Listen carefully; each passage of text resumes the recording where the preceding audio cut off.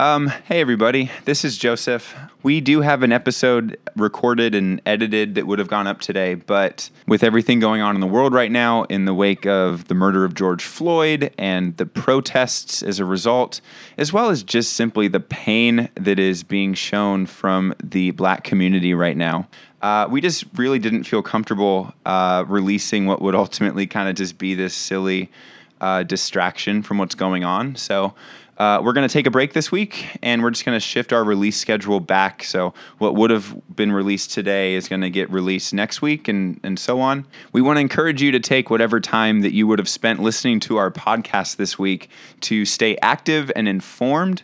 We want to encourage you to listen to the voices of color in your community and to hear their experiences and to lament with them and their pain.